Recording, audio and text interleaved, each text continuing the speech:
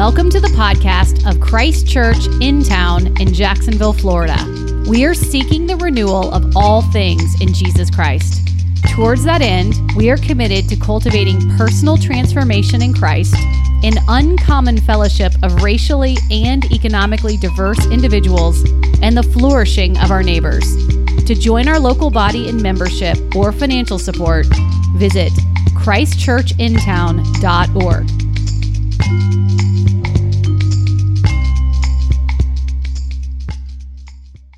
Well, this morning we are actually kind of beginning the home stretch of wrapping up a sermon series that we've been in the book of Exodus. And so we'll be in Exodus this week and next before taking a little bit of a pause to celebrate Good Friday and Easter. But today we're going to be in Exodus chapter 34, right at the end, starting in verse 29. And if you've been with us through this series, you know what we've been looking at is to see the ways that the Exodus story really is our story. That we can map our own journey of faith onto the journey of the Israelites, from slavery and bondage in Egypt through their wilderness wanderings and towards the promised land. That we too have been set free from a life of slavery and bondage to sin, led out through the pilgrimage of this life to an inheritance that's promised to us in Jesus. And so, if you're willing and able, would you please stand for the reading of God's word? This from Exodus chapter 34, verses 29 through 35. When Moses came down from Mount Sinai with the 2 tablets of the testimony in his hand, and as he came down from the mountain, Moses did not know that the skin on his face shone because he had been talking with God. Aaron and all the people of Israel saw Moses, and behold, the skin of his face shone, and they were afraid to come near him. But Moses called to them, and Aaron and all the leaders of the congregation returned to him, and Moses talked with them. Afterward, all the people of Israel came near, and he commanded them all that the Lord had spoken with him in Mount Sinai. And when Moses had finished speaking with them, he put a veil over his face. Whenever Moses went in before the Lord to speak with him, he would remove the veil until he came out. And when he came out and told the people of Israel what he was commanded, the people of Israel would see the face of Moses, that the skin of Moses' face was shining, and Moses would put the veil over his face again until he went in to speak with him. This is God's word. It's absolutely true, and it's given to us in love. You can be seated.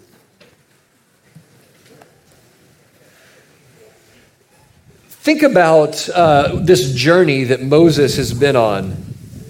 Right on cue, every week the tree falls. Think about this journey that Moses has been on. He, if you remember in the last chapter, asked God this bold prayer, Lord, let me see your glory. And then earlier in this chapter, he had this experience, this vision of God's glory. God said, I'll cause my glory to pass before you, and he placed him in the rock, and he was able to come out and see the backside of God's glory. And now Moses himself is transformed by that glory. He comes to radiate some bit of God's glory. So he asked to see God's glory. He sees God's glory.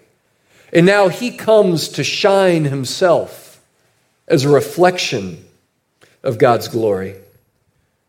Moses here in this little 2-chapter arc really experiences the fullness of the Christian spiritual life in miniature, right? That we ask God that we would see him as he really is, that we would come to know him as he is, and that in experiencing his glory, we would be transformed. That we wouldn't just see it and see his glory from the outside, but that we would come to share in it, that we in ourselves would come to be transformed. Christians over the centuries have seen this, that Moses here really shows us the way, shows us the destiny that we share as partakers of God's grace, that we become images of his glory.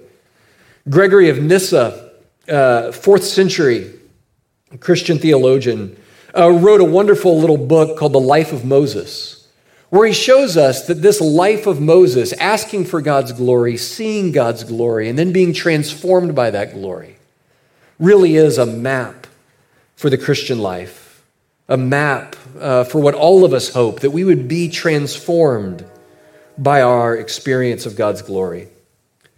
You know, it might be worth asking, what is glory? Right, this can be one of those churchy words that we use. We want to see God's glory. We want to know God's glory. But what is God's glory? It comes from the Hebrew word kabod. And really, it's also translated as weight throughout the Bible. Weight. That God's glory is his weight. I think that one place that the nuance of this word may translate into English is in the way that we use the word matter. Right? Matter has a physical property, right? That matter, as we learned in school, is something that has weight to it. It's something that has mass to it, that matter is something heavy. But we all also know that matter has another meaning about significance, right? That I want to matter. I want to know that I matter in the world. I want to dedicate my life to things that matter. And so when we talk about God's glory, we talk about his weight, his heaviness, his matter. But also we talk about God coming to matter more and more in our lives, us coming to realize just how much God matters in the world and in the universe and in our lives. And so to grow, at least one of the meanings of God's glory is that we would come to know how much he matters, and that we would be in awe of that, and that he would come to matter more and more in our own lives. That more and more in our decision-making, in our hearts, in the way that we orient our lives, that we would orient our lives in the way of those who believe that God matters above all else. Right? When you believe God matters, we see what Moses said in the previous chapter when he says to God, unless you go with us into the promised land, I don't want to go. Right? Unless we can have your presence in our lives, nothing else really matters because you matter so much to us. And so to have a vision of God's glory, to glorify God, means to orient our lives as though God's glory matters more than all of the other, even good things in our lives, that these things don't matter unless God matters above all. But while God's glory, some of it is captured in this idea of weight or heaviness or matter, it's also a relational category. In Exodus 33, when Moses says, God, let me see your glory, God says in verse 20, no man can see my face and live, right? Moses asked to see God's glory, and God starts talking about his face. Because God's face is God's glory, that God's, his face turning towards us, his face shining on us. Moses, we're told, met with God face to face as a person does his friend. That to experience God's glory isn't just to know in the abstract that God matters, but it's to know in the personal that we're loved. It's to have a personal experience of that glorious God turning his face towards us. To know not just about God and the general, but to have an experience and to know God in a personal way.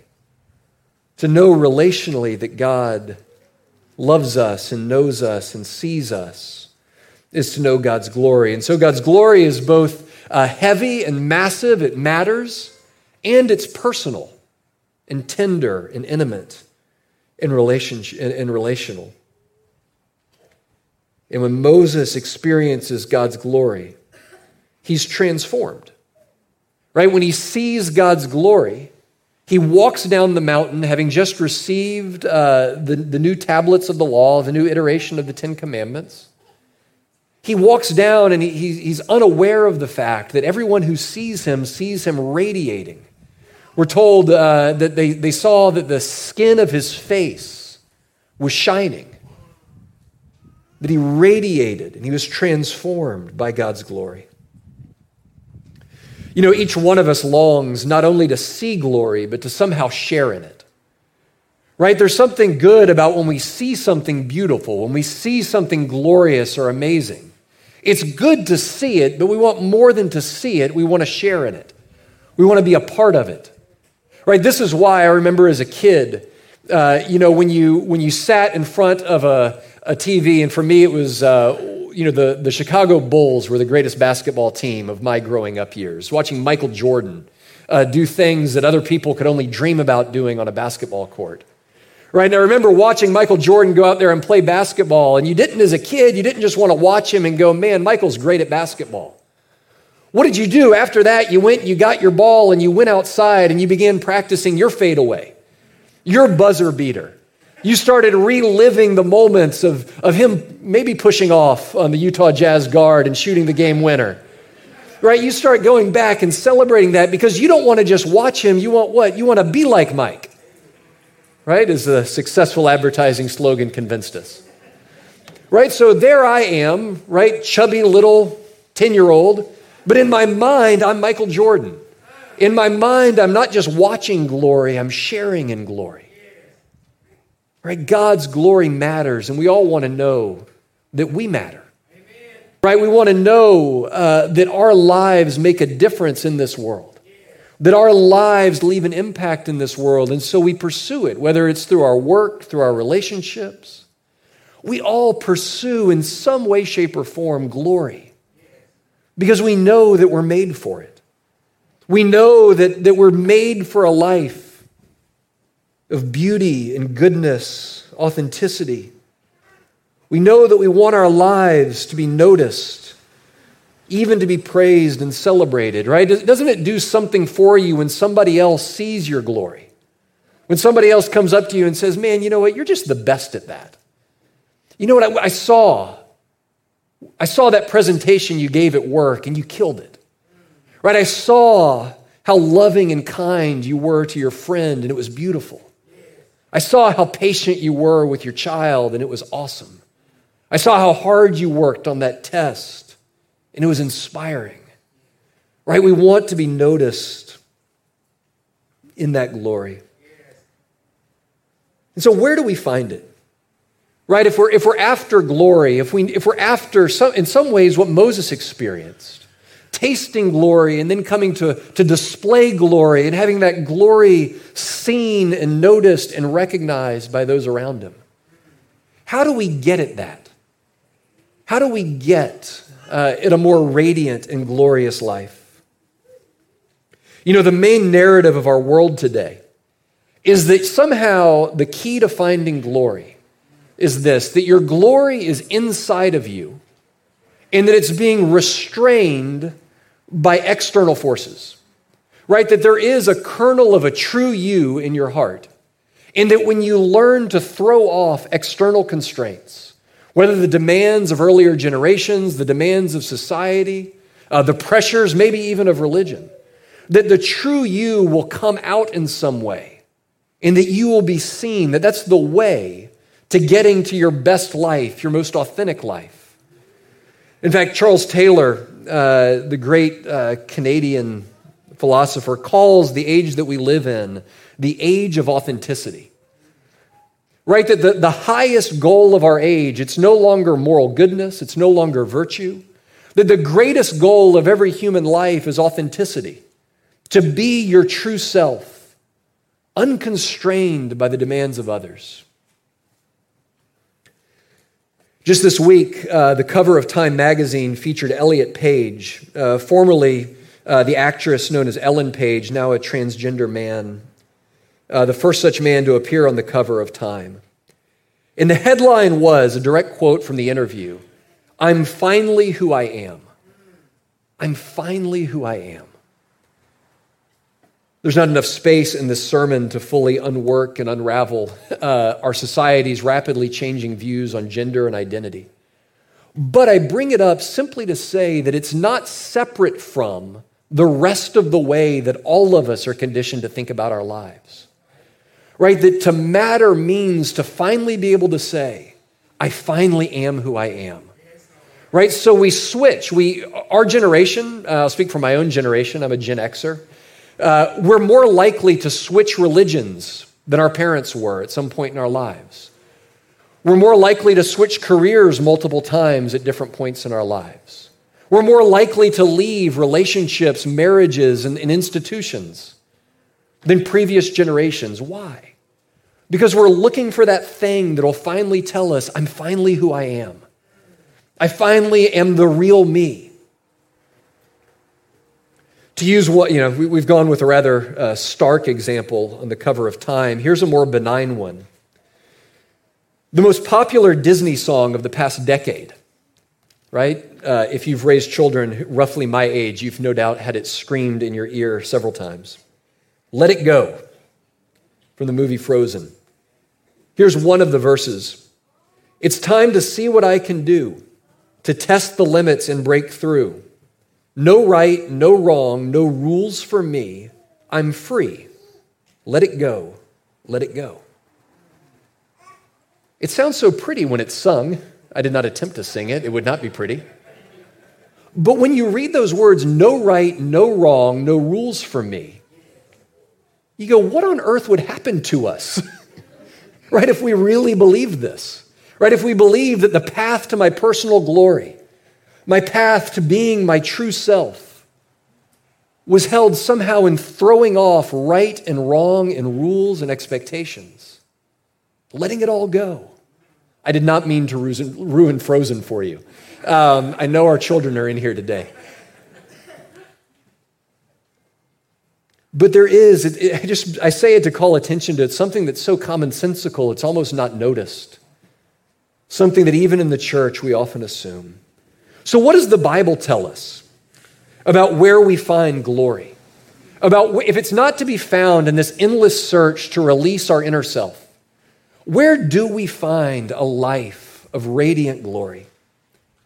Well, as in most things, the scriptures would affirm a part of this cultural narrative. Right? In every culture, there's things that should be affirmed and things that should be critiqued. And one thing that the scriptures do tell us is that you do have glory inside of you. That you are made with an eye towards glory. The way that the scriptures tell us this story is that you are made in the image of God. Right? That every man, woman, and child is made with an indelible mark of glory. But the glory that you are made with was always intended to be a reflected glory. Right? You're not made to be God. You're made in the image of God. You're made to reflect something of God's nature to the world, something of God's creativity and His goodness and His wisdom and His love. And that your life is glorious insofar as it reflects that glory. Right? When we say that God made us for His own glory, right? It doesn't mean that God just made us because He wants us to fill up His glory, right? That He was lacking in glory, so He needed to make people to worship Him. No, Father, Son, and Spirit have always been an ocean of glory with one another. But He made us to share His glory. He made us that His glory would be reflected, that it would grow, that it would be known throughout the world. That we're made with the seed of God's glory, and we're made to reflect His glory. But because of sin, that image is broken. Right? Because of sin, that image, that imprint of divine glory is broken in each and every one of us. Right? It's not eradicated. Right? It's not marred beyond recognition, but it is broken. Every bit of us, our minds and our hearts, our loves, our work, every bit of us is broken. Can still be recognized, but we're broken. I got a new car not too long ago, for which I was very grateful. Of course, you want to keep your new car looking beautiful as long as you possibly can. A challenge that the world is constantly conspiring against, right? It's pollen season. I'm trying to keep stuff off of it. I'm washing it meticulously, wanting to keep it shiny. And then, while trying to keep the contamination of the world off of my beautiful white car, I myself, no one else to blame, was backing out of my driveway and backed square into a storage unit that I myself put in my driveway. And it jumped out of nowhere and hit my car. Can you believe it? And at the gym the other day, somebody comes up to me and goes, "Dave, what happened to your car?" I know you love it. It's so bright, so new. Why'd you have to bring it up? You know? And so you can still see that it's a nice car, it's a new car, but it's broken. It's marred. Now all I see when I see it is this giant dent in the back and a headlight that's busted out. That the image is broken and marred. The image of God in us is not eradicated. We and our neighbors still bear a bit of that glory, but it's in need of healing. It's in need of being put back together again. It's in need of being mended.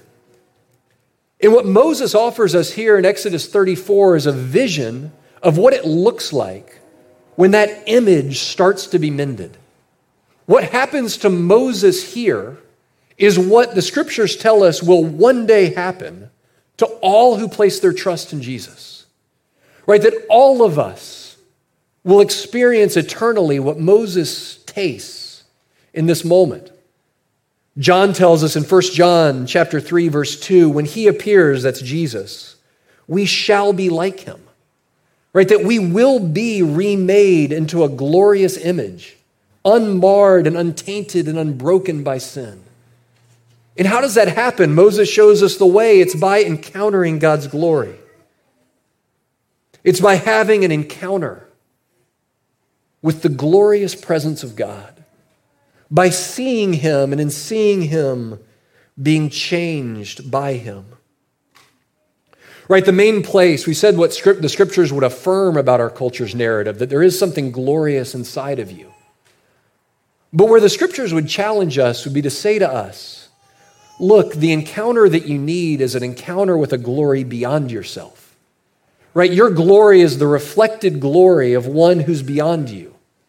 It's not something inside of you to be unearthed. It's what happens and what's unearthed by another when you come into his presence. Right? Because of what we believe about the broken image, because of what we believe about sin, it means that even no matter how hard I work to get at my authentic self, it's going to be a broken self. Right? That no matter how in touch with my own desires I become, they're going to be broken desires that I can't fully trust. Right? That if I'm going to be set free from this path of constantly just looking inside myself for transformation, it's going to come when I come into a collision with another, with the glory of God himself. Now, to be sure, the glory of God is all around us. Right? The glory of God shines out in all of his creation. John Calvin says that all of creation is a theater of God's glory. Isn't that a great image? That we're like people sitting, watching a show, and all of creation is a theater of God's glory.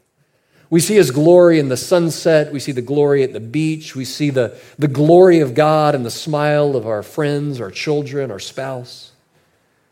We see his glory all around us. And yet there is another experience of God's glory that's necessary. Right, while the experience of God's glory in a sunset may move us, it rarely utterly transforms us. Right, even in Moses' prayer, Lord, show me your glory, he's attesting to the fact that there's something beyond just the general display of God's glory. There's something beyond just simply seeing God's glory and God's presence everywhere. Moses wants a particular experience of his glory, an experience of his face and his presence. And only in understanding this can we really come to understand the power behind the incarnation, the power behind what it means to say that God became flesh and lived with us. It is when we understand that all of us need to see God's glory, that we need to see him in a particular way, in a way that we can know him face to face. Again, the Apostle John tells us in John chapter 1, speaking of Jesus, we have seen his glory, glory as of the only Son from the Father, full of grace and truth. Jesus is the revelation of God's glory. Jesus is the one who came to show us just how glorious God really is. Right? Jesus is the one who came to show us and to show us and say, look, God's glory isn't just seen in the mountains. God's glory isn't just seen in the sunrise.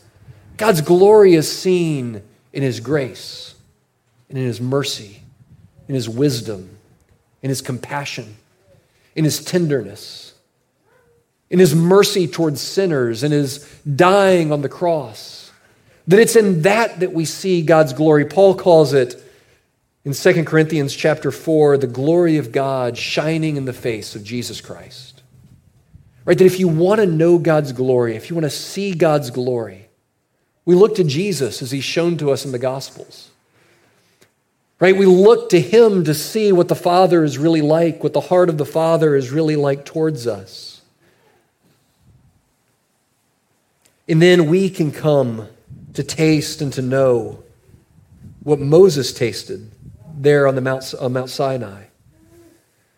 You know, we often think to ourselves, right? Look, if I could know God like Moses knew God, then I wouldn't struggle, right? If I saw the Red Sea split, if I saw the fire descend on the mountain, if I saw God's glory pass before me, then I would shine with God's glory.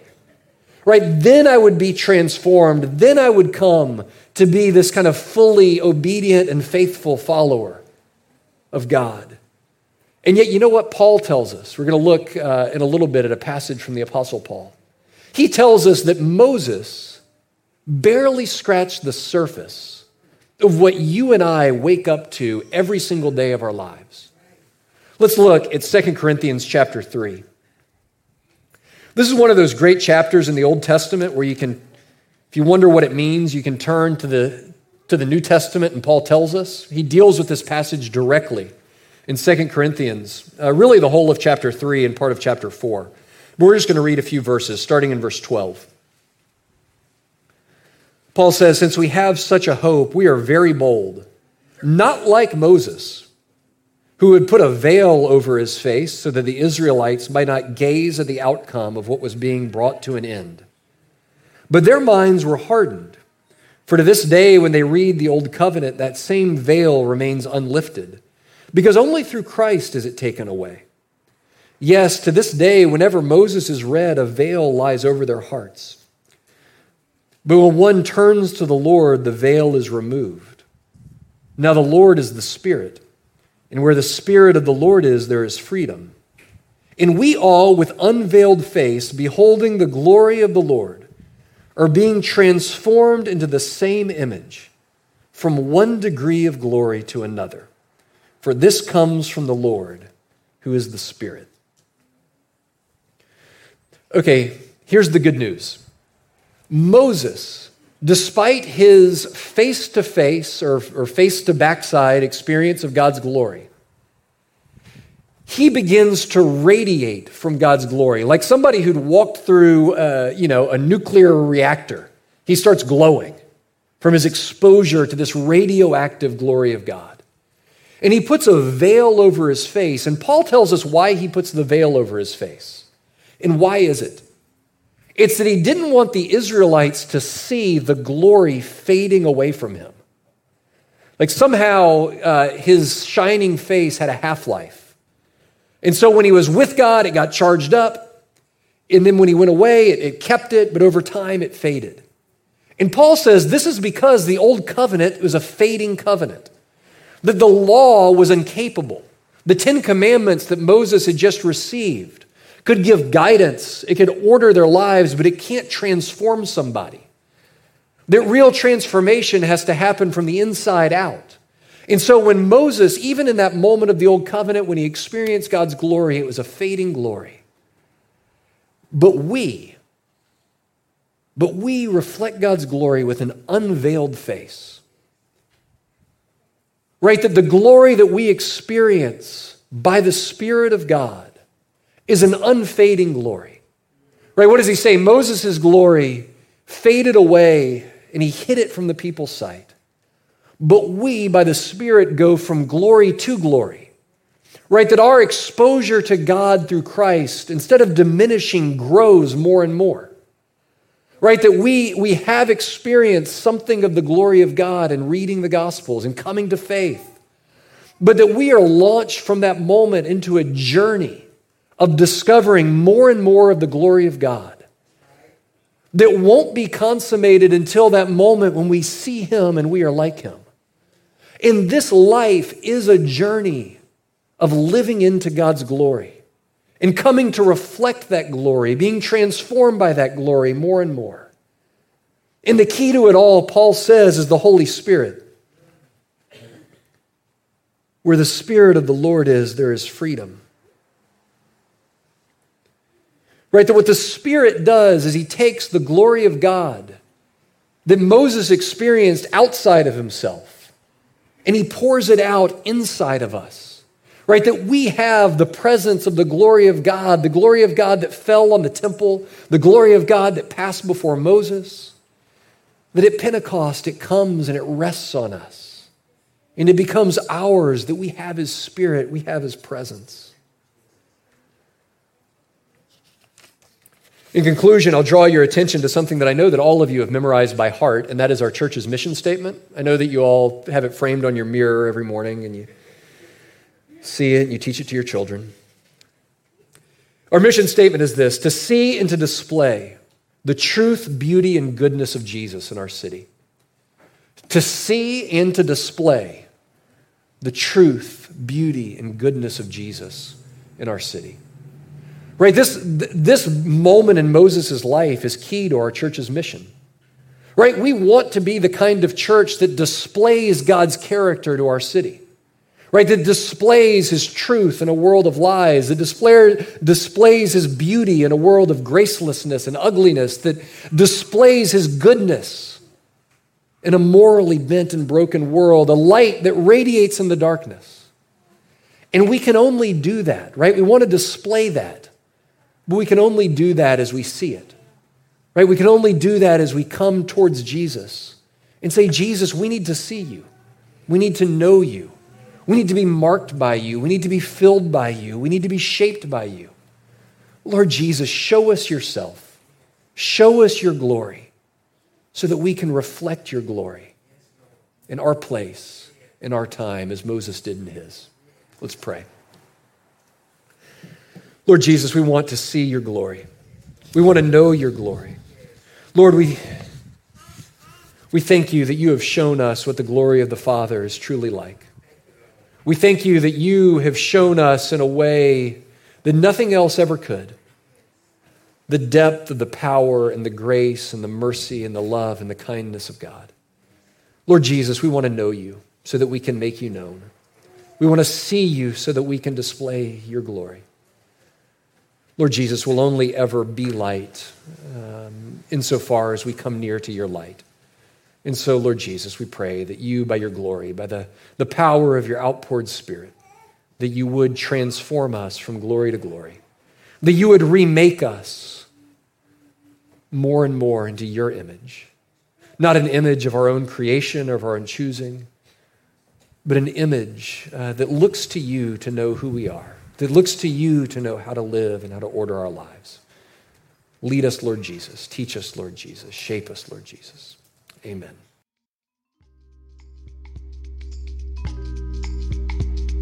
Thank you for listening to our podcast. If you would like more information or would like to help support the local body of Christ Church in Town, please visit our website at christchurchintown.org.